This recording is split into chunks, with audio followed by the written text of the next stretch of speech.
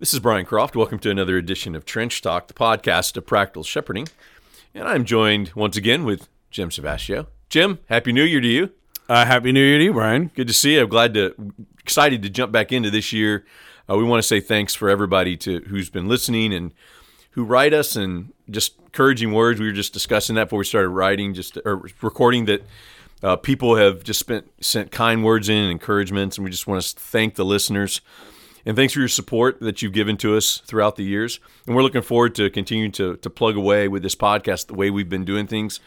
If you want to give us any feedback, though, you can go to iTunes and write a review if you haven't yet. You can write us through the contact page of the website. But know that we'd love to hear from you in whatever way you'd like to reach out to us, including you can send us topics that you would like for us to tackle this next year. We would love to hear from you, and we'd love to cover things that you want us to talk about. Also, you can go to practicalshepherding.com for any resources you would like to be helped with our ministry. We've got a lot of exciting things we're looking to do this next year. So just let us know how we can serve you. That's really why we're here on this podcast. It's why our ministry exists. And I'm really excited about diving into my full-time role with this ministry that has started officially as you all are listening to this podcast now that that's dropped.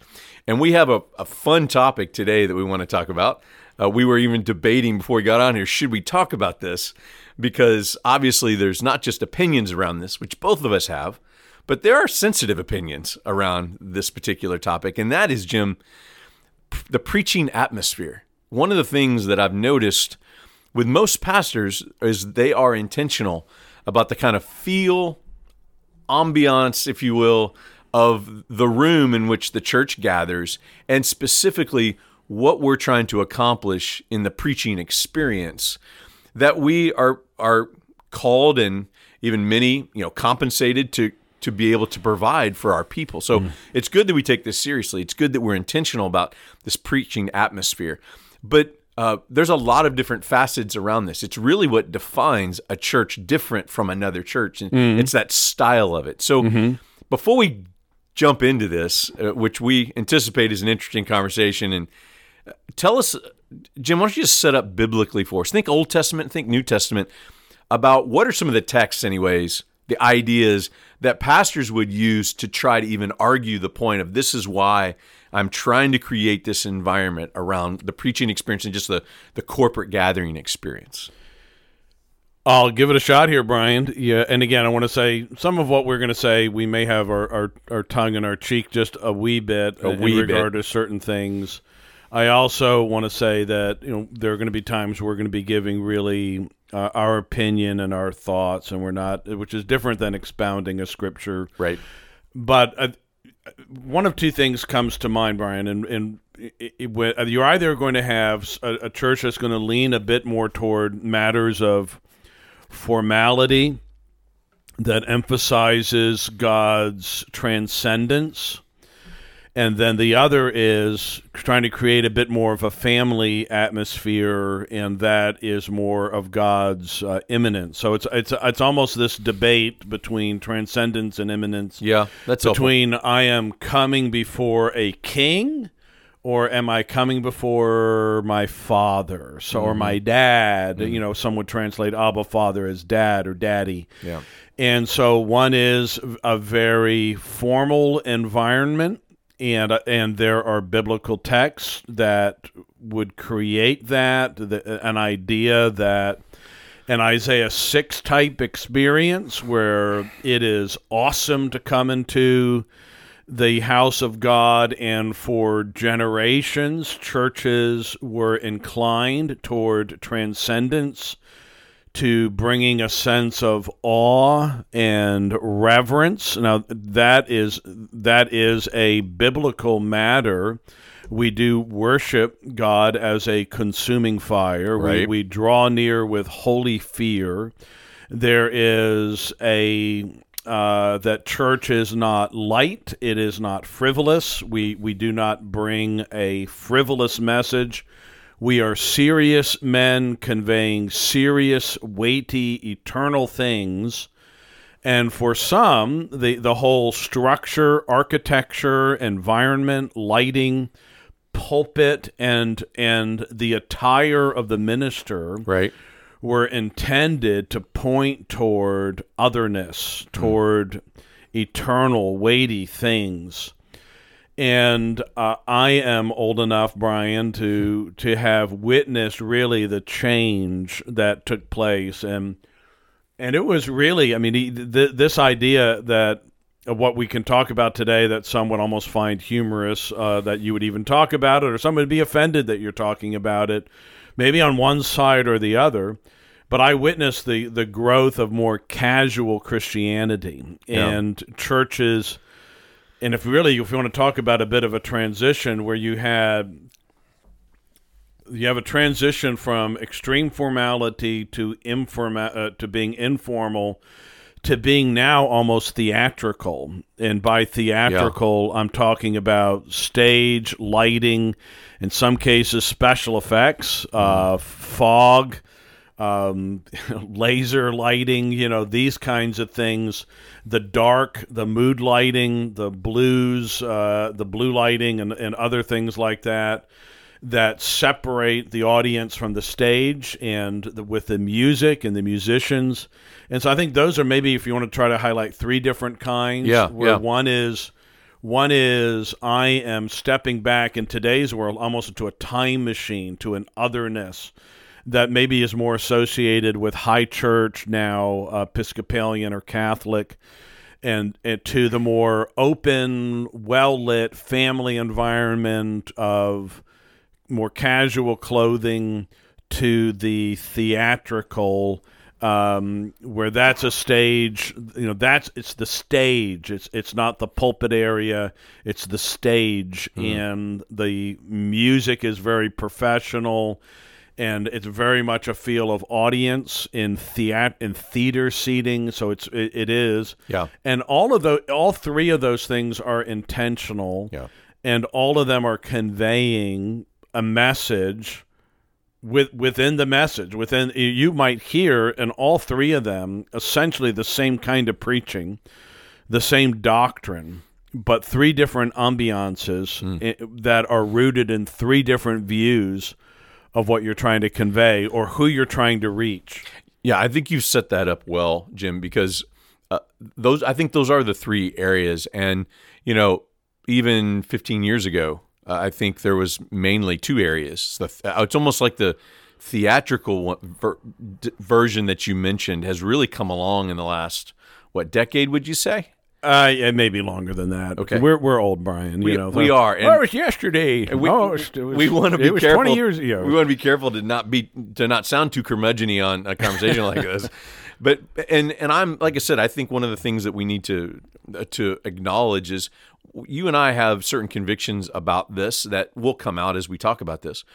But what we want to do, the goal is not necessarily, I can say, is not to convince anybody of a certain way to approach things, but asking everyone to at least be intentional about what they're trying to accomplish.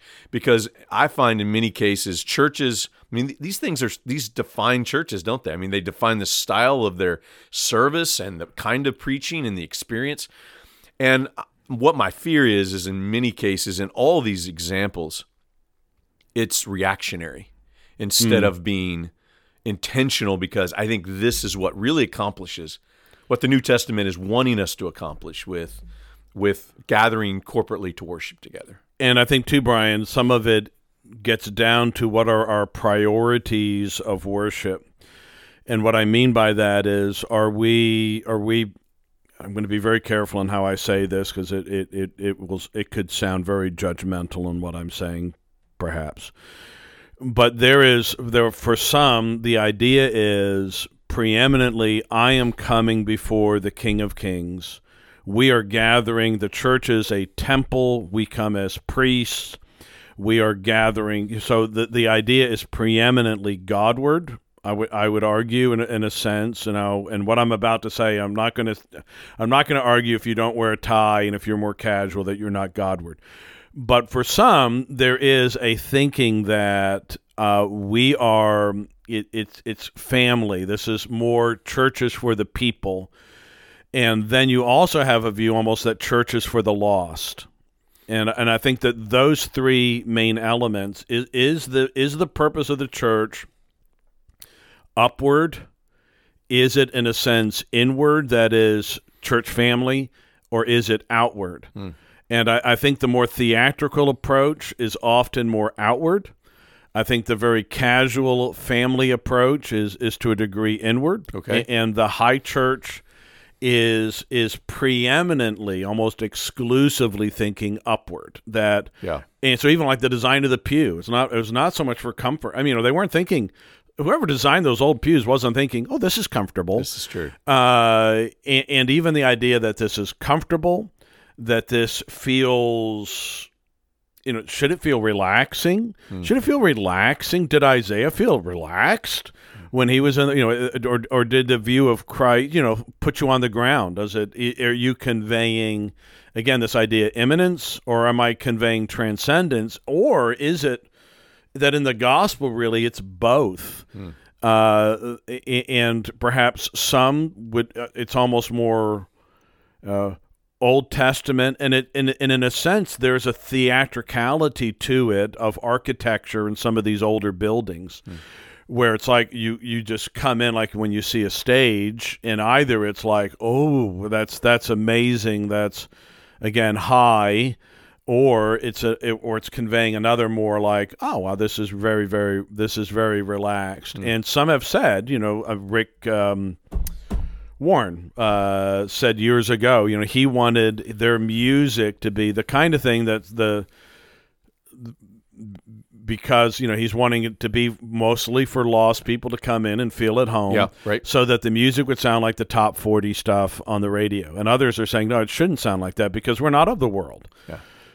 Why should we sound like the world? We should sound other. Well, and Rick Warren is a great example in this conversation, because even if you disagree with the way Rick Warren has approached church life, what no one can accuse him of is not being intentional about what he was wanting to do. Right. So the think, Hawaiian shirt's intentional. Yeah, the type of music is intentional. So let's go here. Let's talk about the benefits, because I would say all these different styles, if you talk to individuals who would advocate for all three of these different approaches, I think all three of them would have their own way of arguing what you just said, that they're trying to accomplish the transcendence of God, but also the immanence of God. Right. And so we want to acknowledge that, like that the opinions that people have, there's strong opinions around it, and they believe that they have accomplished both of these things. I think that's the goal. You're right, the gospel does produce both.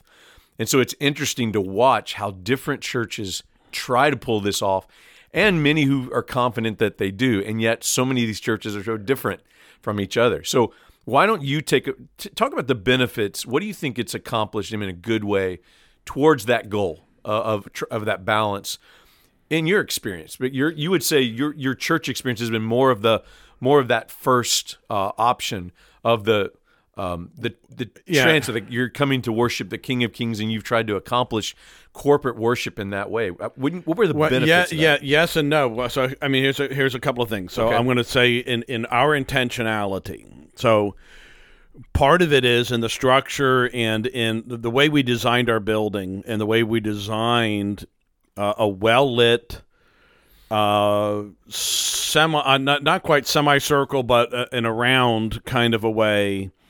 My design, because I helped design the building, right. And I wanted to be near to people. I wanted the pulpit. We have a pulpit. I wanted to be near to people. I wanted the people to feel like they were together, and I was trying to create a family atmosphere. We began in a home, and to say this is like a living room. I wanted it to feel so.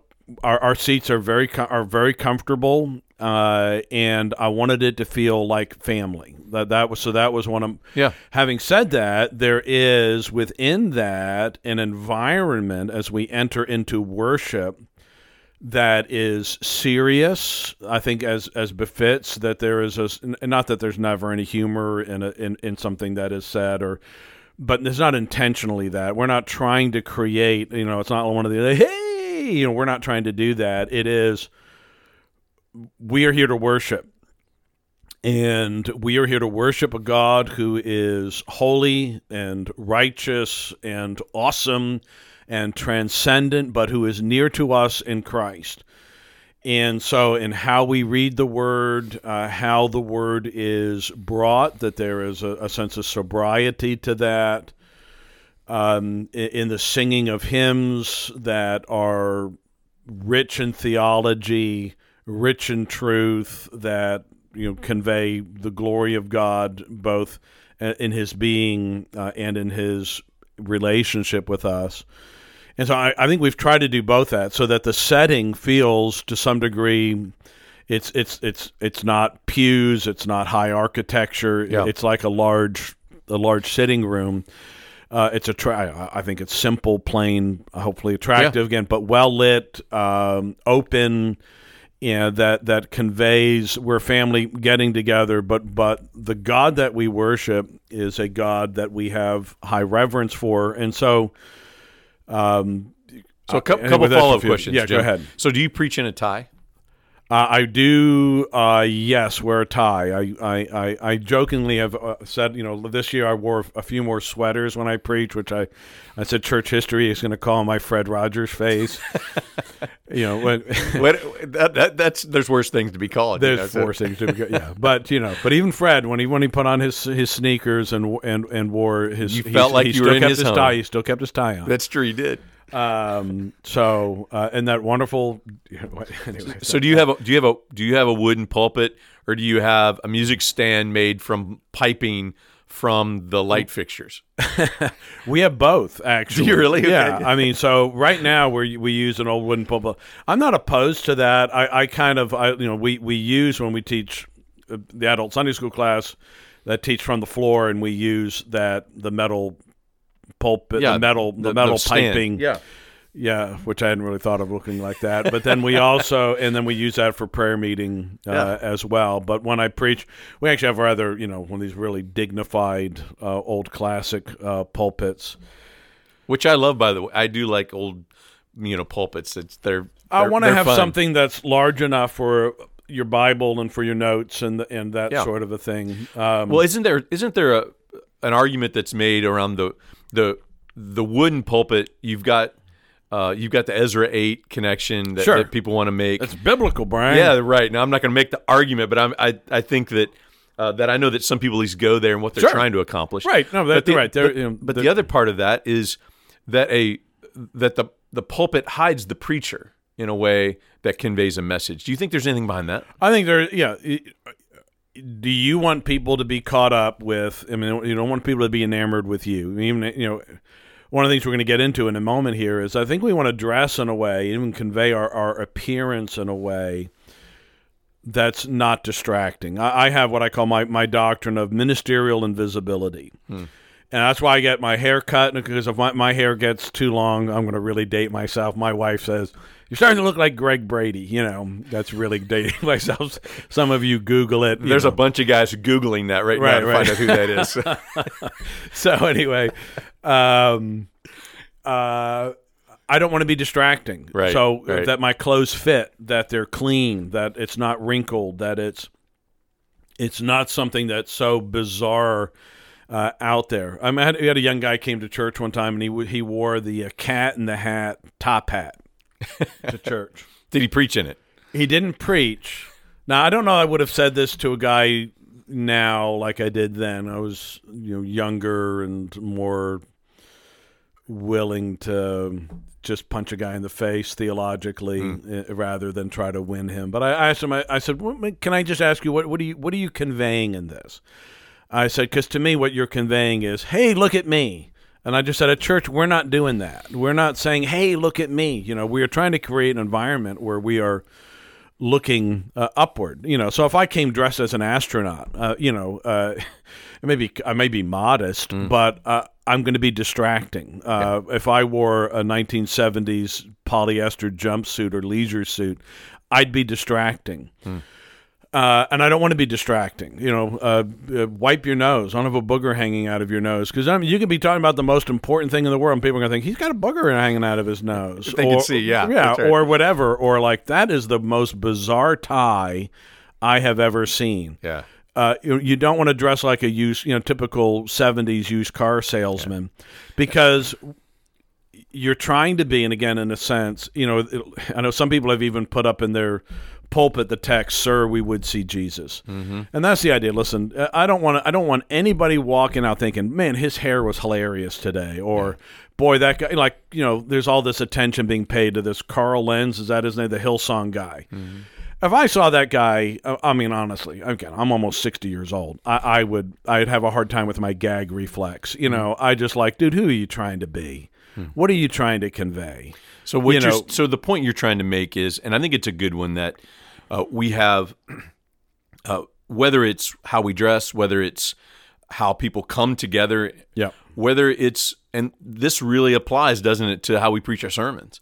Do we preach a sermon in a way that's driven by ourselves and look at me, or is it, see Jesus, see what the Word says, see what the truth is? And so even this balance of trying to convey, being personal and connect as a human being, and yet realizing we're here to preach Jesus, we're here to preach the text, that's all part of this balance.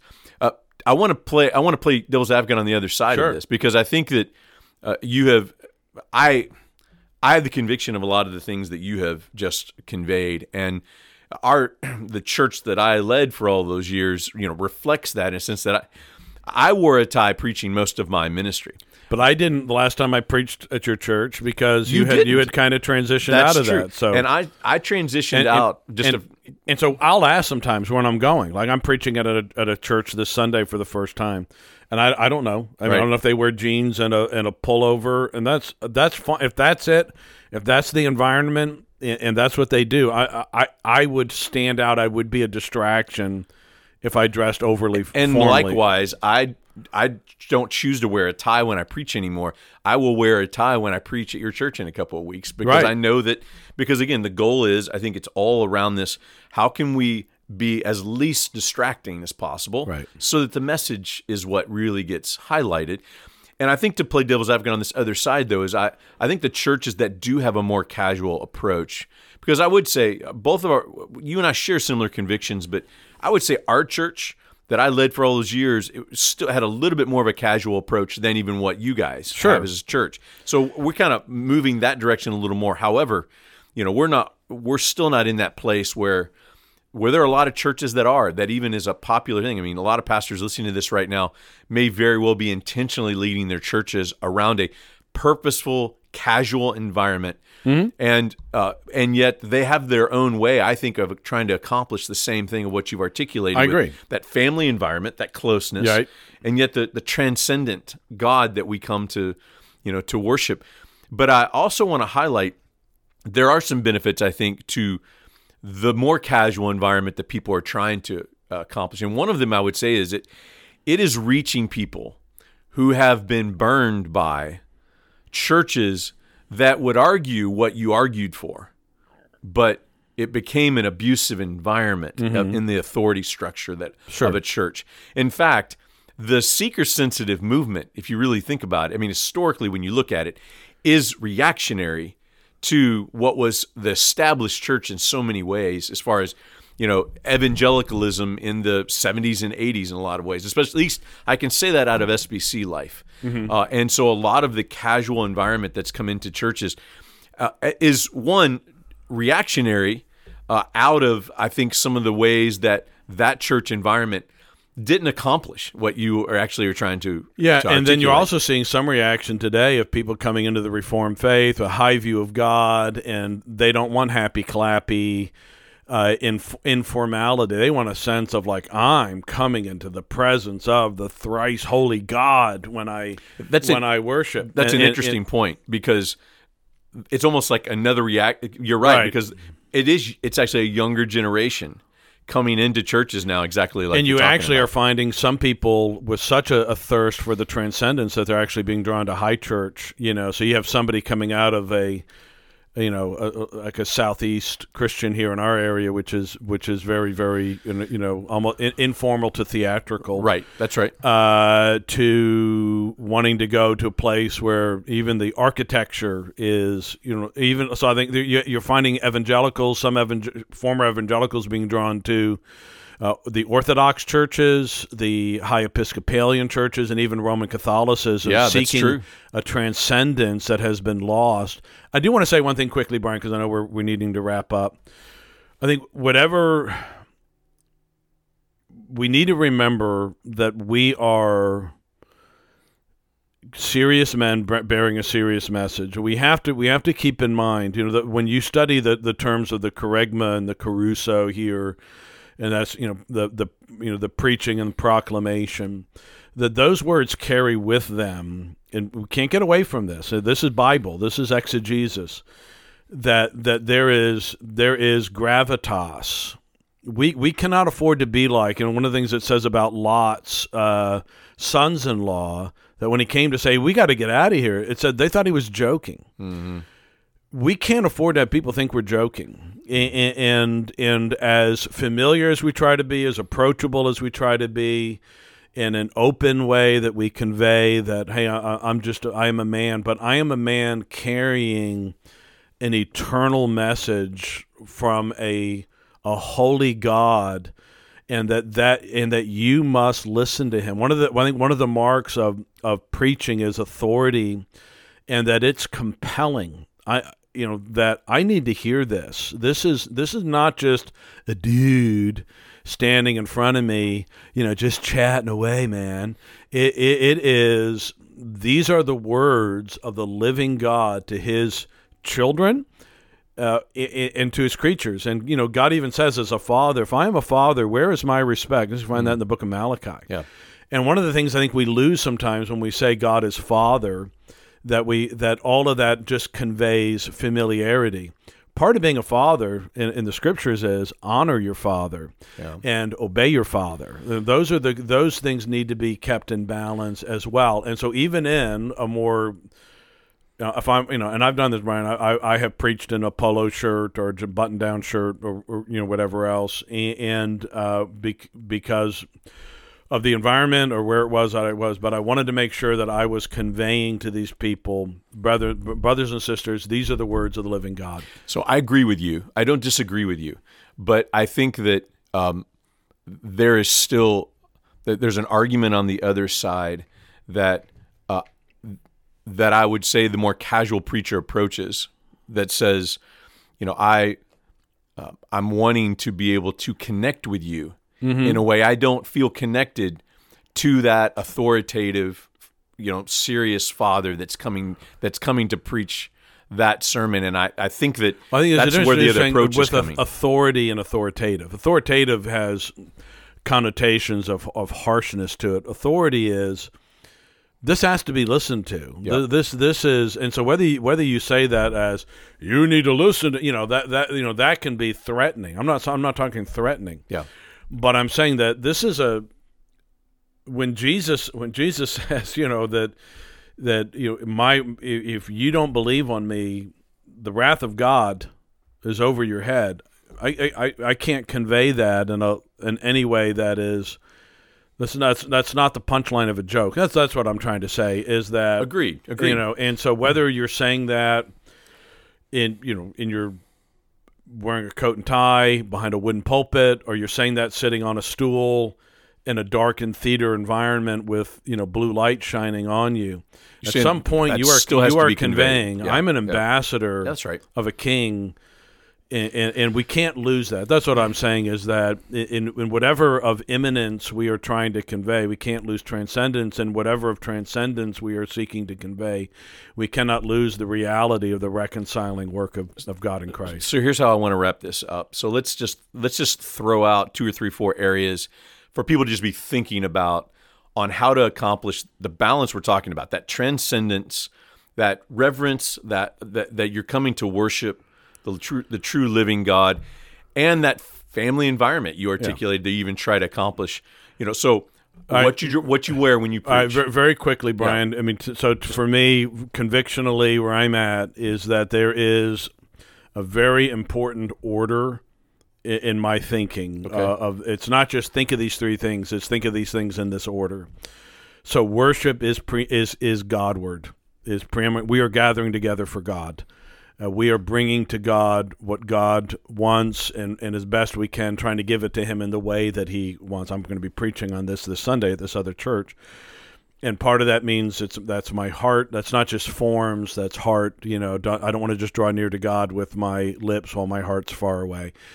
And so so secondly, I am striving to create an environment and to present the truth in a way that is edifying to God's people. And so singability of hymns, doctrinal clarity of hymns, making them singable, conveying truth in a way that is presentable, understandable, and compelling and digestible to the people of God. Yeah, and good. Then thirdly, is I want to present the gospel to the people that are lost. And I think that when we get those things backwards and we begin to think that the church is for the lost, for instance, that creates an environment that can often be irreverent, or that leads to the starvation of the saints. Yeah. So areas to think about too. I mean, other things to think about. You alluded to some of these, but like what you wear matters. Like just realize it conveys a message either way you go with that, and be intentional about that. Lighting, you said, where you preach from.